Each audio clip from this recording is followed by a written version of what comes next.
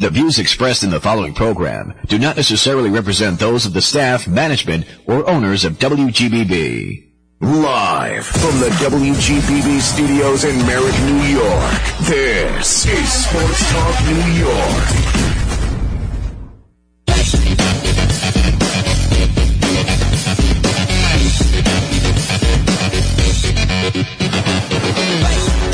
Good evening and hello again, everybody. Welcome to Sports Talk New York here on WGBB in Merrick, Long Island, New York.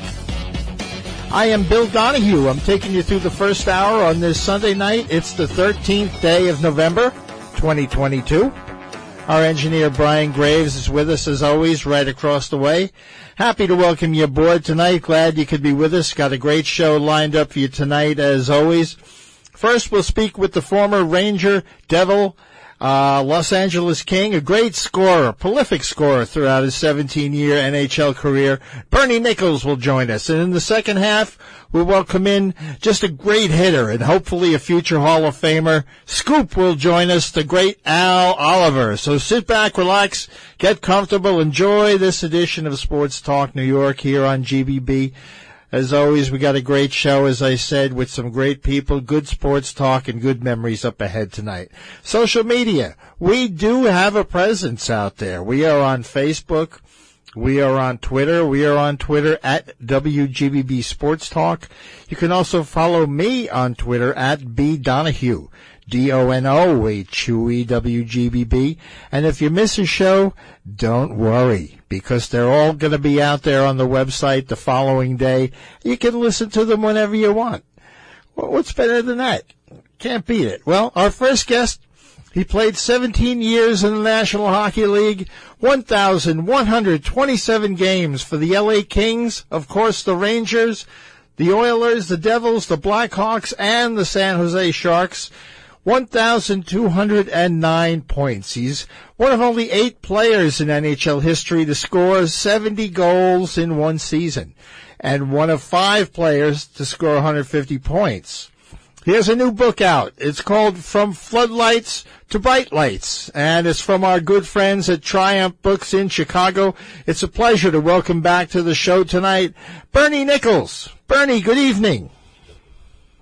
Bill, how you doing tonight? We're doing good here, Bernie. How's everything by you? Everything's good. It's starting to snow a little bit up here. Oh, no. So winter's coming quick, but I'm not sure I'm liking that. Oh, yeah, I guess so. It's time. Now, of course, you grew up in Ontario, Bernie. Who were your teams and your heroes as a kid? Well, my dad was always my hero. Growing up in a small town like I did, all we really got was the Toronto Maple Leafs on Saturday night, Hockey Night in Canada. Mm-hmm. I was never a Leafs fan. I was a huge Brian Trottier fan in the 80s there before I turned pro. So he was probably the person that I liked the most, and, you know, an Islander player. So I'm not sure if they're close with the fans here. I know New York, they'll all love Brian Trottier, though. Oh, yeah. Those guys played, incidentally, Bernie, just a couple of miles up the road from where I sit right now at the Nassau Coliseum. And he's got a new book out, too, by the way, Trots. And he's been plugging that. I've been trying to get him on the show, but he's busy as heck. But, yeah, Trots got a new book out as well. Now, 32 points, 22 games in 1982. The Kings go to the playoffs, upset the Edmonton Oilers, go to the second round. Now, you scored hat tricks in 3 straight games. Well, I guess if you're going to make a bang, you might as well make it early, and I was fortunate enough to do that.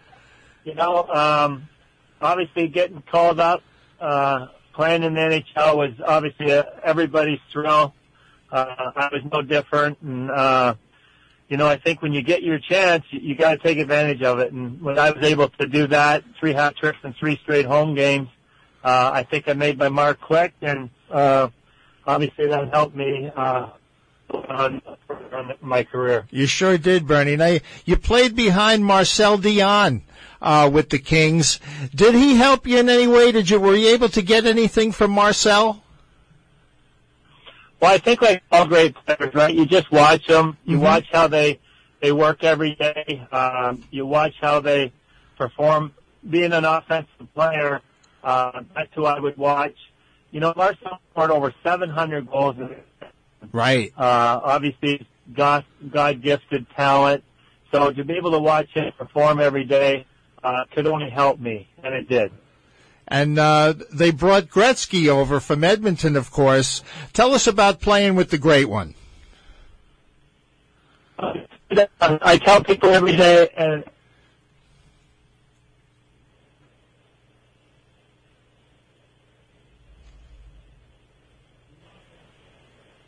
I think we lost Bernie Nichols, folks. You there, Bernie? There you go. Yeah, sorry. All right, there we go. We got you back. Yeah. I tell people, and I mean this, you know, playing with Gretz, it was like waking up every morning Christmas Day as a kid, right? Like it was, yeah. He was so much fun to play with. Obviously, he turned L.A. into a hockey town. You got all the celebrities wanting to come out. It was the Forum was the place to go every night instead of the Lakers or the Dodgers. So it was just a lot of fun. What he brought to L.A. and he brought to the Philly Kings and me, it was a dream come true. What kind of celebrities are we talking about at the Forum for the Kings game, Bernie? Give us a couple of names. Well, we had Tom Hanks, we had Goldie Hawn, Kurt Russell, nice. Sylvester Stallone, Muhammad Ali was there. The Rock was there. Yeah. Oh, Michael J. Fox, you know, back in the day. Yeah. It was awesome to have him there, right? So, now, do you guys, how did you know that? You guys talk about that? You talk about that on the bench, Bernie? Do you guys say, hey, Sylvester Stallone sitting up here or Tom Hanks? Well, you know what was, yeah. Well, Sylvester, you know who was there a lot? God bless him, was John King. And that was a little bit. Mm-hmm. And so he'd be around a lot. And there's, you know, so he was a lot of fun to have around. Nice. Okay. We're speaking with Bernie Nichols tonight on the program now. They kind of shocked the hockey world, the Kings, by sending you to the Rangers, and they got back Thomas Sandstrom and Tony Granato. How did you feel about leaving L.A. and coming to the Big Apple, Bernie? Well, obviously you're devastated to get traded, right? Like, yeah. I said to people, I got to play with Gretz for a year and a half. I could not imagine what it'd be like to play with Wayne for 4, 5, 10 years, right? Mm-hmm. But you get traded, and so be it. But for me, I got to go to arguably the biggest hockey city, you know, in the States, original 6 team. Right. Madison Square Garden, the New York Rangers. So that was, you know, you couldn't pick a better place to go. That was a lot of fun to go to New York, a lot of fun to play in Madison Square Garden. Now, Bruce McNall, he came up with a comment that said something was missing and the Kings were soft and needed some grit. What did you think about that, Bernie? I think it was, Wayne never had anybody to play with, right? Okay. I played with Dave Taylor and Charlie Simmer, and you got arguably the greatest player in the game, and you got no one for him to play with. So being traded was devastating, but they traded me for Tony Granato and Thomas Sandstrom, 2 great hockey players. Right. And obviously, I'm sure they were thrilled to go play with Wayne. Now, you spent 2 seasons here at the Garden. Great success. Is there a moment that sticks out in your mind above the rest? Well, just the loyalty that the fans had. I honestly remember, and I didn't do it on purpose. I was late getting out my first time there, and I can remember walking out there. The fans gave me a great welcome. You know, it was just really special. And you know, New York fans are just they're great hockey fans. They know their game. They love their team, and to be a part of that was really special. How about a rivalry? Did you have a big rivalry with the Devils and the Islanders, of course? What did you think of that? I mean, the Islander-Ranger rivalry, Bernie, is really something to witness, whether you're at the Coliseum or the new UBS Arena or definitely at the Garden. When those two teams go head-to-head, it's something special.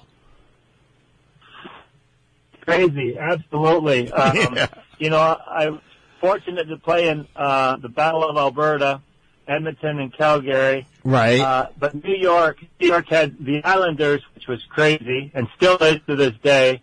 The Flyers, the Devils. So New York just doesn't have one rival. I still think the Islanders is still the biggest for them, but the Devils is huge. The Flyers is huge. But that's what hockey's all about. To get into a city like that has a big rival opponent. It's great. It really is, Bernie. You're exactly right. Now, you had success out in L.A. before you came here. How do the two cities really compare hockey-wise? I mean, you mentioned you got crowds out at the L.A. Forum. You had the celebrities coming in. But then you come to the mecca of sports, Madison Square Garden. How do the two compare? Well, if you compare my first few years there before Gretz came, we probably had our 10,000 loyal season seat holders, not really knowing what's going on in if we were playing that day or not.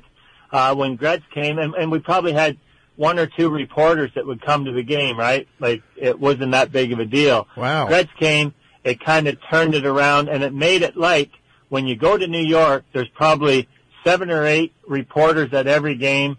Place is sold out every night. Fans are crazy, and I mean that in a good way. Mm-hmm. Just loyal, crazy fans, what you just love. You got some reporters that are going to be controversial, try to stir the pot a little bit. You got your other ones. So New York, Original Six team, like I say, you couldn't go to a better place as a player. Now, they packaged you in a deal, sent you off to the Oilers after 2 years, and of course they got back the linchpin to their Stanley Cup championship, Mark Messier. Now, do you feel if you stayed there you would have had a chance with the Cup, Bernie? How did you feel about leaving the Rangers and going up to Edmonton? What I was probably most devastating about is who I get traded for. Mm-hmm. I've always said Mark Messier has been, as a centerman, right? I played in L.A., Mark was in Edmonton. I got to go head-to-head with him all the time. He was by far my fiercest competitor. I have the utmost respect for Mark. Just amazing, amazing leader. I would have just loved to have the opportunity to play with Mark. But I said this different times. As a Canadian boy, you have to play in Canada somewhere. And for me, it was Edmonton. And I just absolutely love my time in Edmonton. Great hockey fans. Anywhere in Canada you go, you're going to have great fans. But it was a great organization. They knew how to win. We went to semifinals that year, beat the LA Kings, our first round. They had Gretzky, Curry, I think Marty McSorley was there, Mike Krusner. They had half the old Oiler team, mm-hmm. But we beat them first round, so that was kind of rewarding for me. And I read you wanted to come back to the East Coast. I believe you had family here, and they accommodated you by sending you to the Devils, and you really adapted your play. You changed your game, it seems to me, to fit Jacques Lemaire's style of coaching. Yeah, I think, coming from the West Coast, if you remember back in the old Smythe division, we Edmonton, Calgary, Winnipeg, our games would be 7-5, 8-6. You come to the Patrick division at the time, and it's 3-2 hockey, close checking. Right. And it was no different when Jacques Lemaire got there, right? Like, Jacques was the Montreal Canadiens, great defensive system, but Jacques would allow us to use our offensive skills. He never took that away. but he just taught us great defense too. So he made me a more rounded player. We're speaking with Bernie Nichols tonight on Sports Talk New York. Yeah, a great coach, just a great coach, Jacques Lemaire. Now, that series, the classic series against the Rangers, the 7-game series, the games were tight. Of course, the proximity, the rivalry between the two teams and the fans added to the intensity. Tell us a little bit about your feelings about that series, Bernie. Said this to people, even though we loved that series, it was, in my NHL career, it was the best series I was ever involved in. Mm-hmm. It went 7 games, 3 games into overtime, the final game into double overtime, standing both goaltenders, and Marty Brodeur. You got Scotty and Scotty Niedermayer. It was unbelievable. So it was a great series. We still the better team, and we should have won Game 6, but we didn't, and we could have won Game 6, but we didn't do that either. So right. It was an unbelievable series. In Madison Square Gardens, Game 7, double overtime. I don't think you could put it in a better place. And we just needed one more goal that night, and we didn't get it. It definitely will go down in history, Bernie. That's for sure. You're exactly right. Now, you finish your career in San Jose with the Sharks. I believe you were about 36 years old, of a young franchise. You take on more of sort of an elder statesman role. Did you relish that, and how did you enjoy playing with the younger players on the young franchise, the San Jose Sharks? Yeah, I really enjoyed that. I still love to this day, helping kids out, whether it's golf, hockey, anything, to try to teach, right? I always feel that professional athletes, we were given a gift, and I think you got to give back. And when I signed with the Sharks, I was their first-line centerman. They had drafted Patty Marleau. They had Jeff Fries in there, Marco Sturm, some good young kids. And for me to try to help those guys along and to watch them progress, and Patrick Marleau had an unbelievable career. So just to try to be a part of that in any way, shape, or form to help them out is very rewarding for me. Now, the new book, of course, I mentioned it's from Triumph. Bill Ames set us up tonight, our friend out in Chicago, From Floodlights to Bright Lights. Tell us about the title and what that means, Bernie. Well, for anybody who knows where I'm from, I grew up in a little town way north of Toronto, population of about 75 people. My dad had a little ice rink for us kids when we were young, and we had floodlights out there. At the little school, like 500 yards from my house, they had a little ice rink out back. Same thing, floodlights. And I just thought it was so fitting. Most people, when they do a book, they have the picture of themselves, their face or something. And for me, it was so fitting. It shows me out in a pond, mm-hmm. Under the floodlights. I went from population of 75 people playing in the outdoors on frozen rinks and ponds with floodlights to bright lights of Los Angeles, 10 million people in Hollywood, so right. I just thought it was very fitting title for the book. You're exactly right, and I did enjoy that cover. I enjoy the photos of you out on the frozen pond as a kid, as a youngster playing hockey out there, and then, of course, you mentioned the bright lights of L.A. that really brought you to a new home there. And the foreword of the book, folks, is, of course, by Wayne Gretzky, and he does a wonderful job with the foreword of Bernie's book. You give a lot of candid stories and personal insights from the career, Bernie. Give us an example of one of your favorite stories from the book. Well, I'll tell you my favorite story, but if you can see the forward, obviously for me, you couldn't have a better person write the forward, right, than for sure. Wayne Gretzky. Right. And as you can see, I got his name as big as I can on there and his picture on my book. So, I was trying to, people see Gretzky, they're going to want to buy it. Yeah. My favorite probably story in there, and it happens to be with New York and the great Tom Hanks. Traded. It's a Friday afternoon or something, and I get a phone call from, and the Rangers. We never played, but I said, well, nothing. He says, well, I want you to come to Saturday Night Live with me, and that's friggin' Tom Hanks. Yeah. I go. I say to people, can I think about it? I'll get back to you. They said, hell yeah, I'm coming.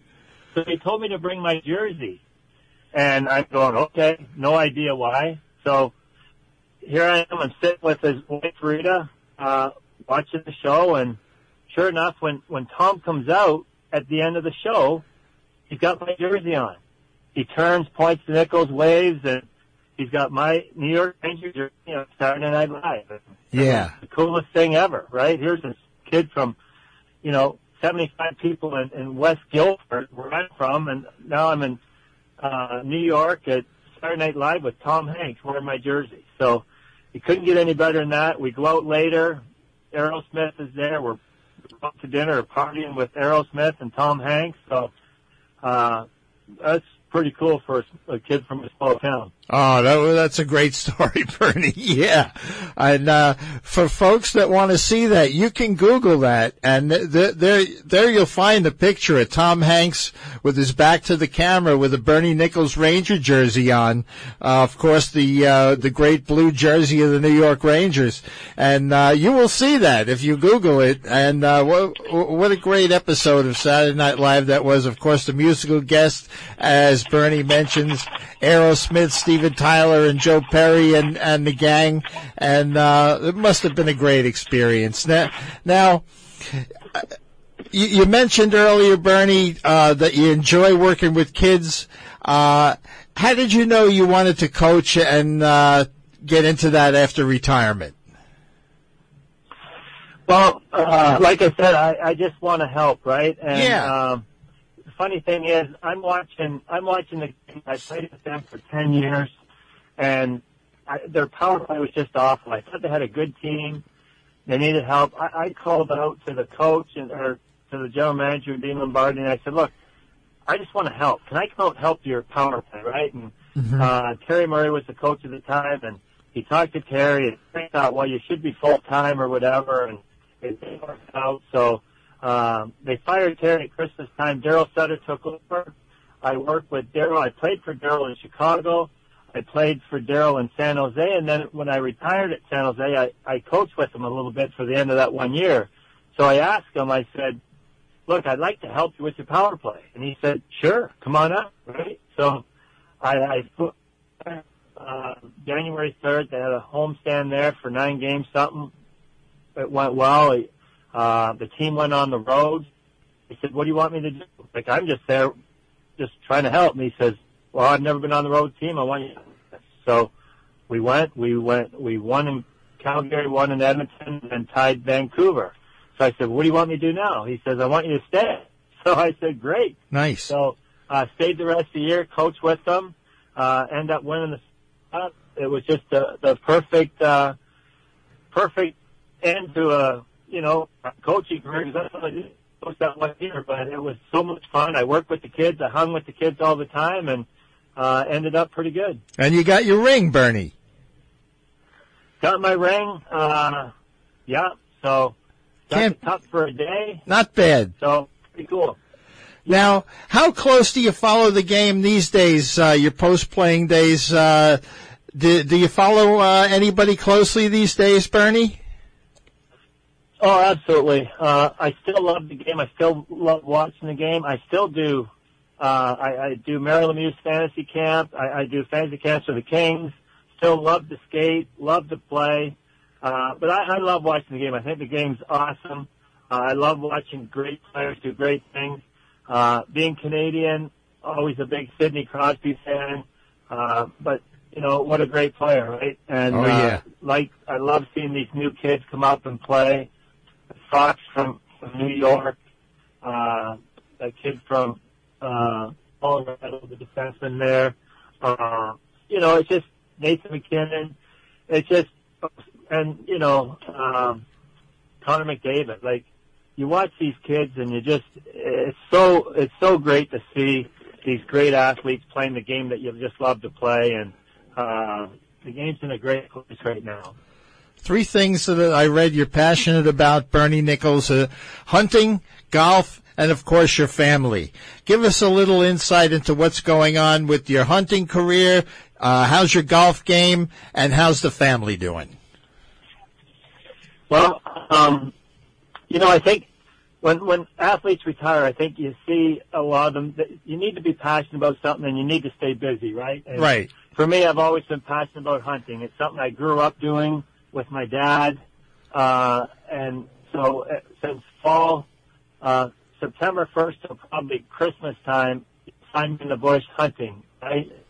The thing about that is a lot of people just don't understand it, because a lot of people think hunting is just killing, right? And it's not. It's time spent with your family. I always think of my dad when I go hunting, or at our camp, my mom would cook, and it's just time spent in the bush, and it's just quiet time, and it's just a lot of fun. I golf every day in the summertime. I just love to golf. And then my family, my daughter has a boy. He just turned 2. So, and they're in Nashville. My boy's he's still in LA doing movie stuff, but Nashville quite a bit, see the grandson, and there's nothing better than kids and family, and no one loves family more than me, and no one wants to get to Nashville more than me and my grandkids. Outstanding. Great job, Bernie. Well, it's been a pleasure to have you on the show tonight. I thank you for taking time out of your Sunday evening to spend it with us back here on Long Island. The book, again, folks, it is called From Floodlights to Bright Lights. It's Bernie Nicholls. It's Triumph Books. It's a wonderful read. Check that out. And we thank you once again, Bernie. I look forward to talking to you again. It was awesome. You take care. That's Bernie Nicholls, ladies and gentlemen. Up next on Sports Talk New York, we're welcoming a great member of the famous Pittsburgh Pirates Lumber Company, Al Oliver. Stick around, folks.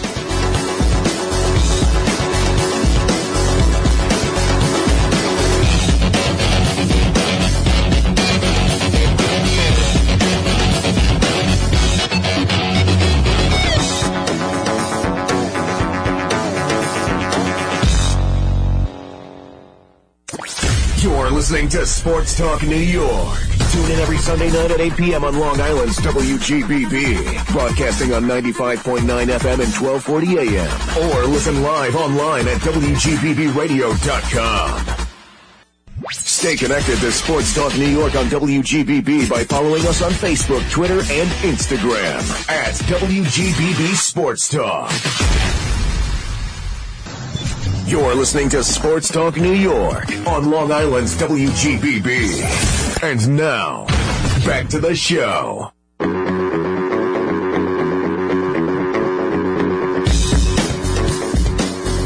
All right, ladies and gentlemen, boys and girls, we are back with Sports Talk New York here on WGBB. I hope everyone is having a wonderful weekend. We will be stoking the flames of the hot stove, of course, in baseball. The Mets signed Edwin Diaz, the reliever, to a long-term contract. Jacob deGrom actually telling the teams that he's interested in them. I mean, right, Brian? I mean, come on. Tell the guy goodbye already. And he's going to be 35 years old. I wouldn't give him the money. He's telling the teams he's interested in them, and they ain't the Mets. So I would move on from that. And I'm still stinging from the Mets play against the Cubs and the Nats this season. When it was on the line, even Scherzer, DeGrom, they kind of spit the bit. But we'll talk more about that in the coming weeks. Our next guest, as I said in the open, a lifetime .303 hitter with 2,743 hits. He was a 7-time All-Star, National League batting champ in 1982, and, of course, a world champion with the Pittsburgh Pirates in 1971. With the Pirates, he was a member of the fearsome Lumber Company. It's a pleasure to welcome back to the show tonight the great Al Oliver. Al, good evening. Hey, good evening. I said it is good evening for me. There you go. Yeah, we'll get you off to bed in a couple of minutes, Al. Don't worry. Me too. I know it's tough. Now, your rookie season. Go ahead. What was that, Al? I never was a night person. No. Even when I played ball, when we had night games, after a ball game, we would come back to the hotel on the road. I'd go straight to my room, on the room service, and go to bed.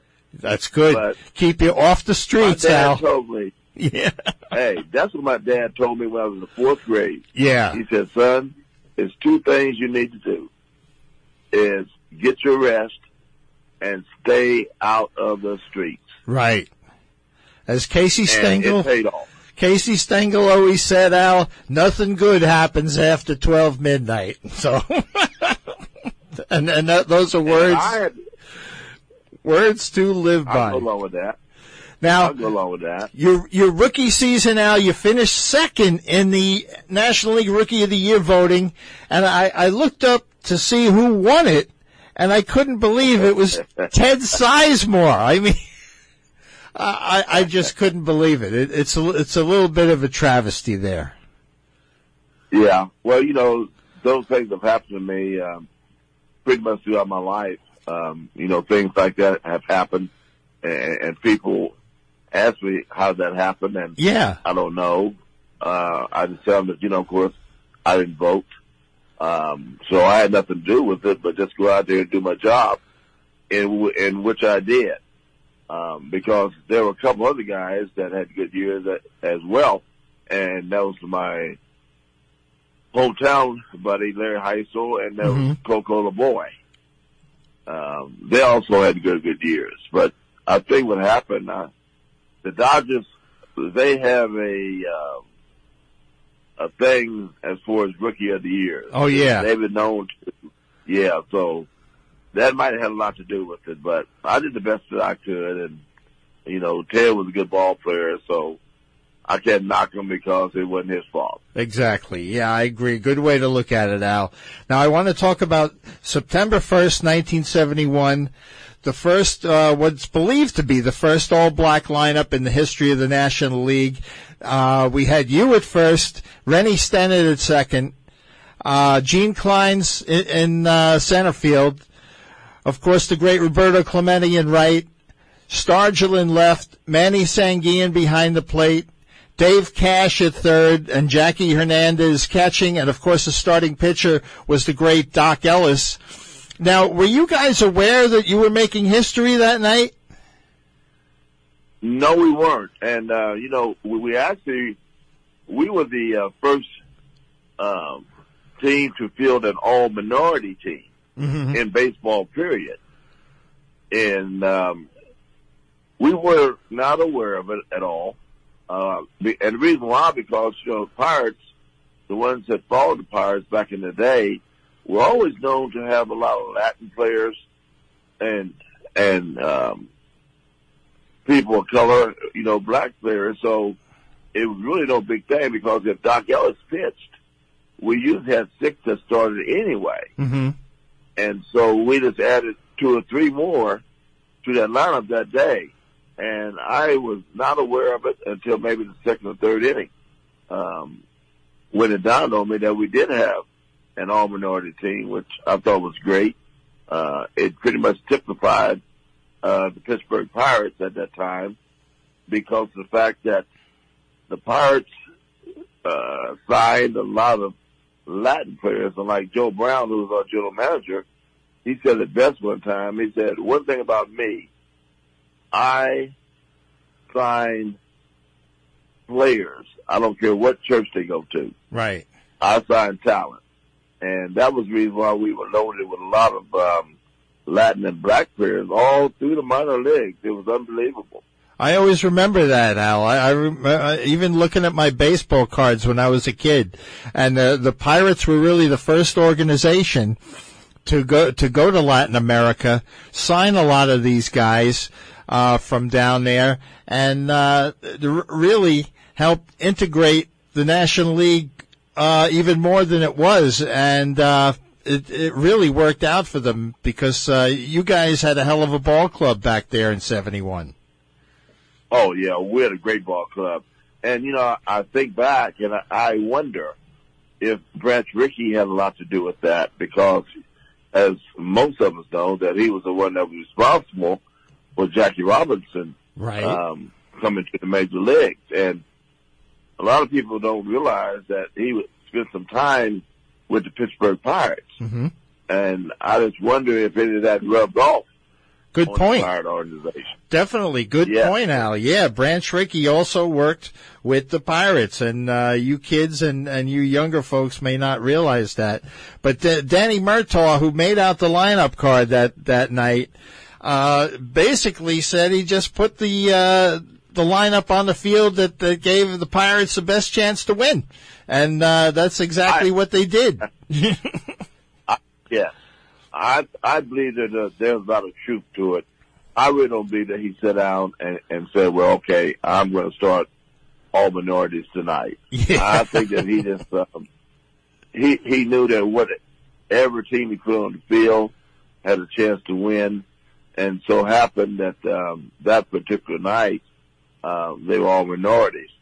But the thing that was kind of, ironic was, Woody Fryman was pitching for Philadelphia against us that night. Mm-hmm. And at that time, in '71, I didn't play all the games against left-handers. And usually Bob Robertson played first base. And normally I would play center field. Or if I didn't play center field, Gene Clines would play center field. But that night, Bob Robertson did not play against a left-hander. And to this day, you know, Bob doesn't know why that happened. But as it turned out, I ended up playing first base that night. Didn't you always say that Woody Fryman gave you a lot of trouble too, Al? He was tough. Yeah. You know, I did okay against him, but what made Woody sort of tough was he threw a heavy ball. You know, there were some pitchers who threw heavy balls, and plus he loved to pitch me inside on my hand. And I had to be quick. But he was one of those pitchers that, as far as I was concerned, if he didn't pitch that night, it was all well and good for me. Yeah. I hear you. Now, early on, Al, it seems to me that you showed a propensity towards getting hit by pitches. Did you try to step in the way of the ball, or did that just something that fell upon you? I'm tough, but I'm not that tough. You know, there's no way in the world that I want to get hit on purpose. I think what it was, and I've talked to a lot of pitchers later on in my career, they always said that I dove into the ball. Unlike you see a lot of players today that bailed out. But I always went into the ball, and that's why I was able to use all fields. And so what they tried to do was to come inside and get me off the plate. And as a result of that, there were times when they hit me.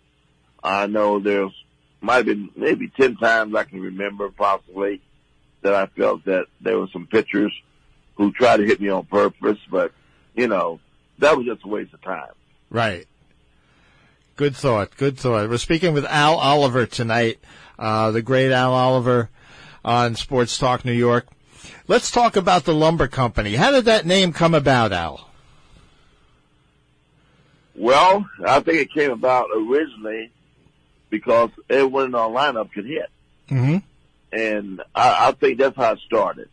I don't know who started it. I wish I knew. I need to ask someone like a Steve Blass, someone who's still around, or Dave Cash. Okay. You know, but it fitted our ball club because all down through our lineup, everyone could hit. The only one that was known for their hitting at that time was Jackie Hernandez. Mm-hmm. But even when Jackie Hernandez came over to us, he became a lot better hitter. But the main reason was that we had everyone in our lineup were really excellent hitters. We didn't strike out a lot. Good. Exactly. The lumber company, folks.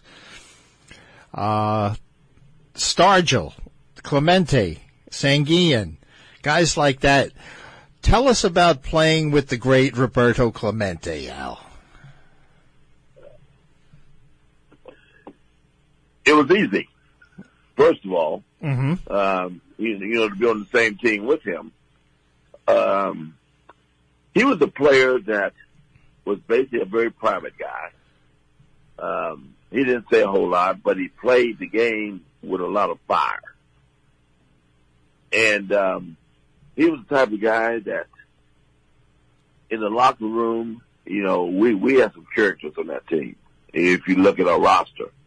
But Roberto was one of those guys that sat in his locker, sat back, and just laughed and just laughed at everybody else. As a player, we all know that he could do it all. A very confident man, a very positive man, a man who cared about people. Unfortunately, he really didn't get his true recognition until the plane went down.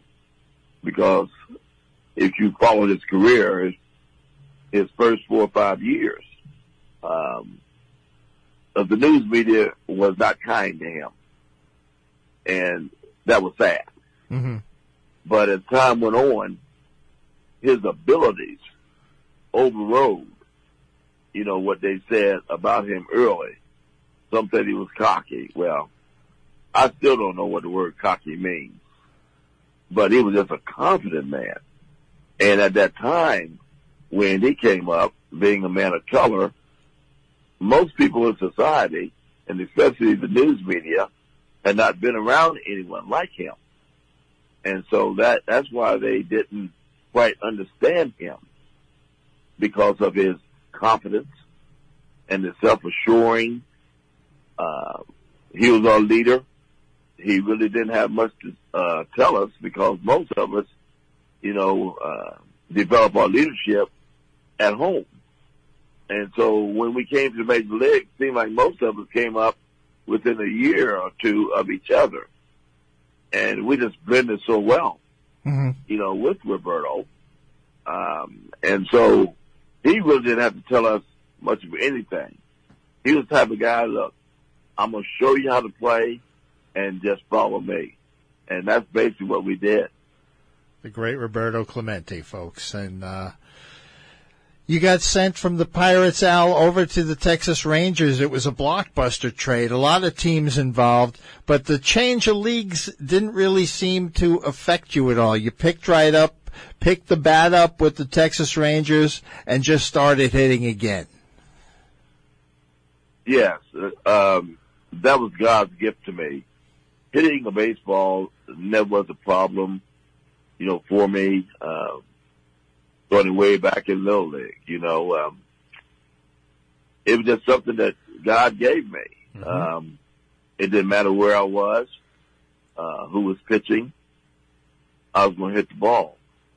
And we were just talking about that, not too long ago. I just came off of a 2-week, tour, Montreal and North Carolina, and it was just ironic. A couple people asked me who was the toughest pitcher, and that's a tough question for me to answer, because I never thought of any pitcher that I couldn't hit, but I developed that as a young kid, which meant that was something that God gave me. and hitting was something that I never concerned myself with. I didn't take a lot of batting practice because it was something that I didn't need. I used batting practice mainly as to get loose. So I feel very gifted and blessed to have been just a natural hitter, someone that could just hit the baseball. Nice. We're speaking with Al Oliver tonight on Sports Talk New York. Now, from Texas, you go to the Montreal Expos where you do win the batting title, Al. But originally, you were supposed to go to the New York Yankees. Now, how did you feel about going to the Yankees? How did you feel about not going to the Yankees? Tell us about that. I was put on the spot. Mm-hmm. This was a move that was being made in a matter of less than 24 hours. The Yankees had a big interest in getting me. Steinbrenner always liked me. Yeah. And so what happened was Oscar Gamble was the one that was supposed to be going to Texas. And ironically, Oscar and I had the same agent. And so Oscar said, it's too hot in Texas. He didn't want to go to Texas. And so that killed that deal as far as me going to the Yankees. And then all of a sudden, Montreal comes into play. And so that's what happened. That's how I ended up going to Montreal, was because the Yankee deal fell apart. And I was just a baseball player, a ball player. It really didn't matter, although I would prefer to have been with a team that had a chance of winning. And I was very fortunate pretty much throughout my career to be able to play with teams that had a chance to win, even if they didn't win. So Montreal was a great place for me. And then, of course, going to the Yankees, as it turned out, would have been a lot better. Right. As far as publicity. I always wondered, in fact, doing my homework for tonight, Al, I was thinking, I wonder why Al never played for the Yankees, because I know the way George is. I'll tell you, though, the guys that I speak with, Al, that I've had on the program that have played in the Steinbrenner era have nothing but good things to say about George. And, I've always had good conversations with the players who played for George. Yeah. One thing about George Steinbrenner that I did notice from afar, he always brought his players back for the old-timer games. Even if they were in a wheelchair, he would bring these guys back so the fans would have an opportunity to see some of the great players, some of the good players who play for the Yankees. And most teams don't do that. They pick certain players to bring back. But George Steinbrenner would bring as many players back as possible because he liked his players, and he did treat his players well. Yeah, he did. And nobody did Old Timers Day like the Yankees did. I remember when I was a kid, Nobody.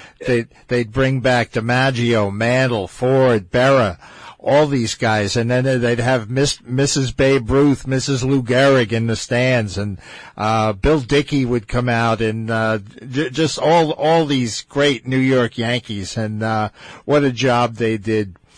But that's a topic for another night. Now, you retired, Al, and it's the same reason really Andre Dawson talks about.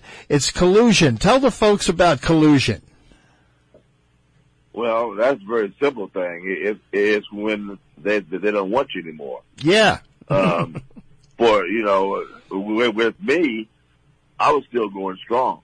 I still could run. I still could hit.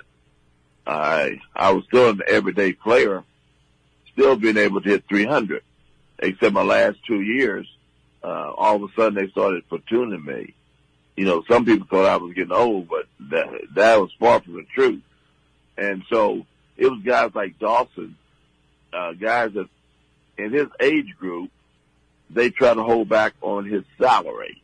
They didn't want to pay players of his stature a lot of money. Mm-hmm. And so guys like myself who was 37, 38 years old, it was easy for them to say, well, we don't need you. And I could have easily played 4 or 5 more years as a designated hitter, which would have been fine with me. But in my case, it was an excuse that they used, just like they did Rod Carew. He was in that group. And so next thing I know, no team wanted me. And, I wish I could say that I retired, but I didn't. They just sent me home. Yeah. And I have always said this. I wish they would have allowed me to let my ability dictate when I was done. But I never got that opportunity. No, and that's a shame. And Andre Dawson, the Hawk, has been a proponent of yours for the Hall of Fame. If you did play those 5 more years, Al, the chances are you would have got your 3,000 hits and would have made it easier for you to get through those doors up in Cooperstown. But the Hall of Fame committee, I believe your era comes around again in 2024. Yeah. What are your thoughts about the Hall of Fame and eventually going in, Al? Oh, as we speak right now, yes, it's not a concern. Okay, it's not a concern, and the reason why it's not a concern is because I'm not voting, and if I had some say so, I would, but there's no need to be saying anything about it because it's not up to me. Although I know I got a lot of players that are in the Hall that believe that I belong there, but in our family, the Oliver family, we don't even talk about the Hall of Fame. My daughter says all the time, Dad, don't even worry about it. I'm tired of hearing about it, which I don't blame her. You going anyway. That's my daughter's attitude. And so she knows that I don't talk about it because things that I cannot do anything about, I leave it alone. Good way to be, Al. Yeah, you have no control over it. Why worry about it? That's a great way to be. It's easy to talk about, mm-hmm. but why talk about it when you can't do anything about it? I do believe. Go ahead, Al. No, go ahead. I'm sorry. I do believe that the system itself is broken and needs to be repaired. Because even now they have the steroid boys coming up for election, and they leave guys like Pete Rose, who recently sent a letter to Commissioner Manfred apologizing once again for what he did. And they have the steroid guys coming up for election. It's just their way of trying to get them in. The writers had their say and didn't put them in. There's a reason they didn't put them in. But it certainly leaves space for a guy like you who deserves to be in to get in there. I think the thing that's very interesting that they don't know who took what. Yeah.